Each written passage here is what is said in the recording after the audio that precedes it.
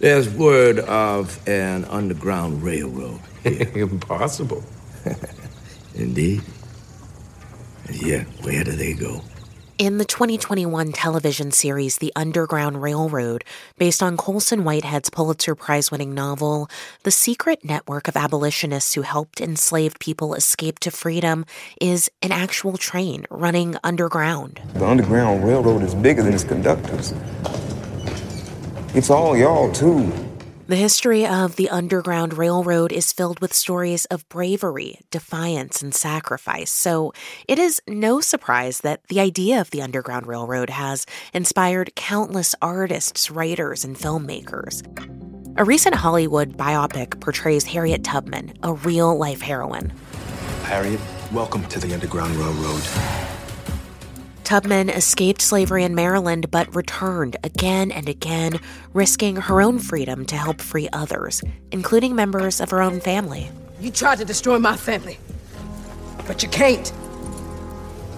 You tried to destroy my people, but you won't. God has shown me the future, and my people are free.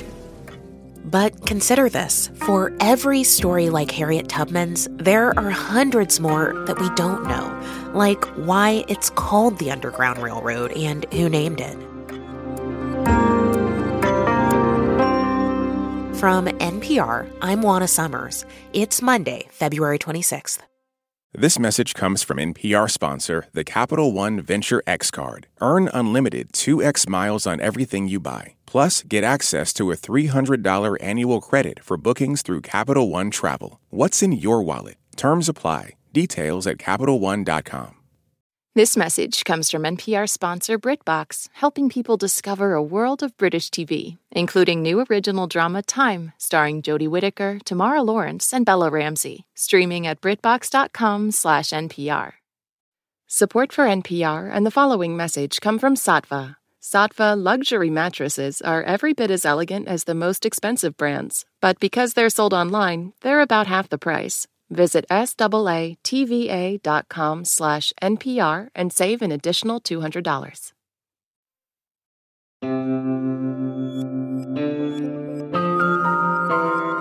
It's Consider This from NPR.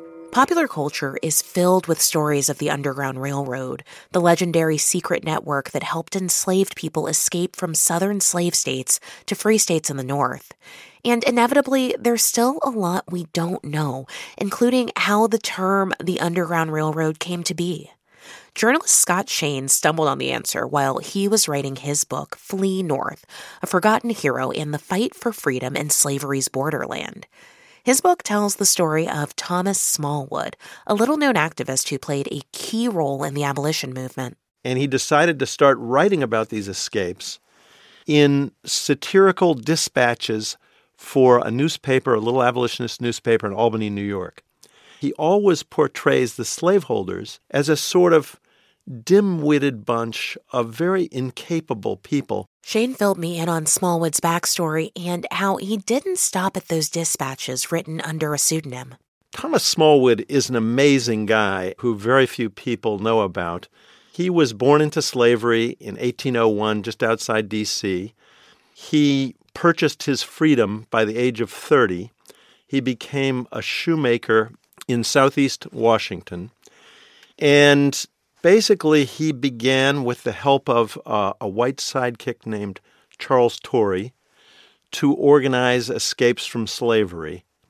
And they decided they would not try in ones and twos and threes, but they would try to help people escape by the wagon load. So they would load 10, 15, 20 people into a wagon and drive them north or send them north. I'm curious, in all of your research, as you were learning about the story of Thomas Smallwood, how are you able to know for certain, or as certain as one could be, that this is the place and the person with whom this idea of the name, the Underground Railroad, that this is where it comes from? When I found Smallwood talking about the Underground Railroad as this kind of mythical transport system by which people were supposedly escaping slavery, I immediately went, like anybody else would, to Wikipedia. I found that there were some kind of folklore theories about where that phrase came from, but none of them held up to much scrutiny, and scholars really had not accepted any of them, and so therefore it was a bit of a historical mystery as to where this came from.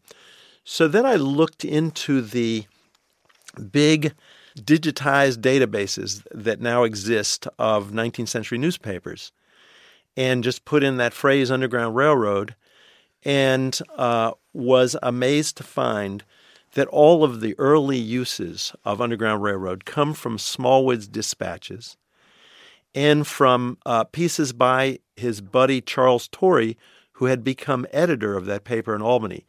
So he picks up this phrase, the Underground Railroad, and he starts using it in his newspaper dispatches, essentially to beat up on the slaveholders and the slave catchers. It's one more way that he can mock them. So he starts riffing on it, and he appoints himself the general agent of all the branches of the National Underground Railroad. And so he has a lot of fun with this, basically as one more way of sticking it to the slaveholders who are his enemies. But within a year or two, it gets picked up by other newspapers, and it gradually becomes a kind of way of referring to the escapes from slavery, especially those aided by folks in a network kind of up the line to the north. You know, it really strikes me listening to you describe the way that Thomas Smallwood is writing about the enslaved and their owners, this mockery. Even though he's writing under a pseudonym, it seems like there's a great deal of risk inherent here with what he's doing. Is that how you see it? Absolutely. I mean, on top of sending these things off to the Albany paper, he asked the editors in Albany to send a copy of any newspaper that named a slaveholder to that slaveholder. These are people in D.C., Maryland, to some degree Virginia. And so these folks are sort of unsuspecting. They get this copy of a paper from Albany, New York. They open it up, and here they are being mocked publicly.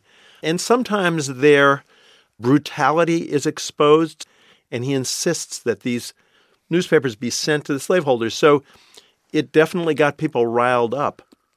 I think one thing you can say is that in some ways his best disguise is the literary quality of these newspaper dispatches.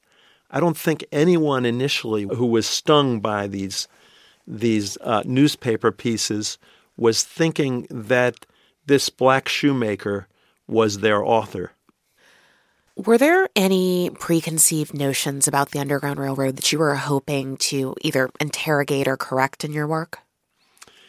I think in our time, the Underground Railroad has become a polite way, a kind of kinder, gentler way of talking about the horrors of slavery, the crime of slavery.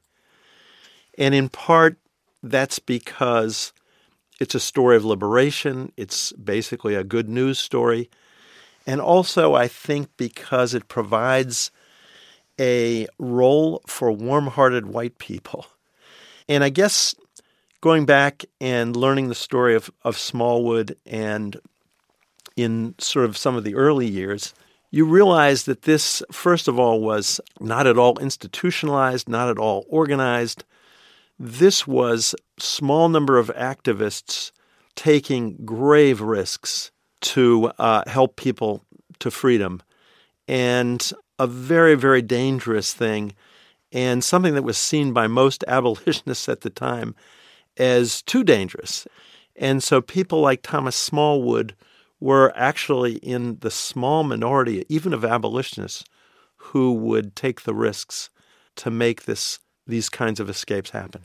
So many of us who grow up in this country, we're educated about slavery, about the Underground Railroad, but Thomas Smallwood's name is not one that comes up in that education. Why do you think that his name and this story that you've brought us is one that seems to be largely forgotten by history? You know, I think it's a combination of things. Thomas Smallwood, like the people he was sending north, eventually has to make his own very daring escape, and he ends up in Canada as well. Basically, his career as a writer ends with the exception of a short memoir that he writes in 1851. But there's also one other element which is somewhat darker, which is Charles Torrey, his partner in getting the escapes going, never credited Smallwood, even in private correspondence, with really what was the far more important role in beginning to organize these escapes. Other writers at the time who would have been aware of Smallwood's role also did not credit him. And I think there was probably an element of racism in that. And so Smallwood just never gets credit. So his writings get kind of cast to the winds, and he's busy earning a living. And, he just sort of, his story falls by the wayside. Scott Shane is the author of the book Flee North, A Forgotten Hero and the Fight for Freedom in Slavery's Borderland. Scott, thank you so much for joining us. Thank you. This episode was produced by Mark Rivers. It was edited by Courtney Dorning and Jeanette Woods. Our executive producer is Sammy Yanigan. It's Consider This from NPR. I'm Juana Summers. Listening to the news can feel like a journey, but the 1A podcast guides you beyond the headlines and cuts through the noise. Listen to 1A, where we celebrate your freedom to listen by getting to the heart of the story together. Only from NPR. This message comes from NPR sponsor BetterHelp. When you're carrying around a lot of stress, therapy is a safe space to get it off your chest. If you're considering therapy, give BetterHelp a try at BetterHelp.com/NPR to get 10% off your first month. There's a lot to stay on top of on any given day. You might have to break things down into smaller pieces in order to keep up. That's why we're introducing the new Consider This newsletter from NPR. Every weekday, we sift through all the day's news and bring you one big story in an easily skimmable format, so you become a mini expert on a major topic each day. Sign up for free at npr.org/considerthisnewsletter.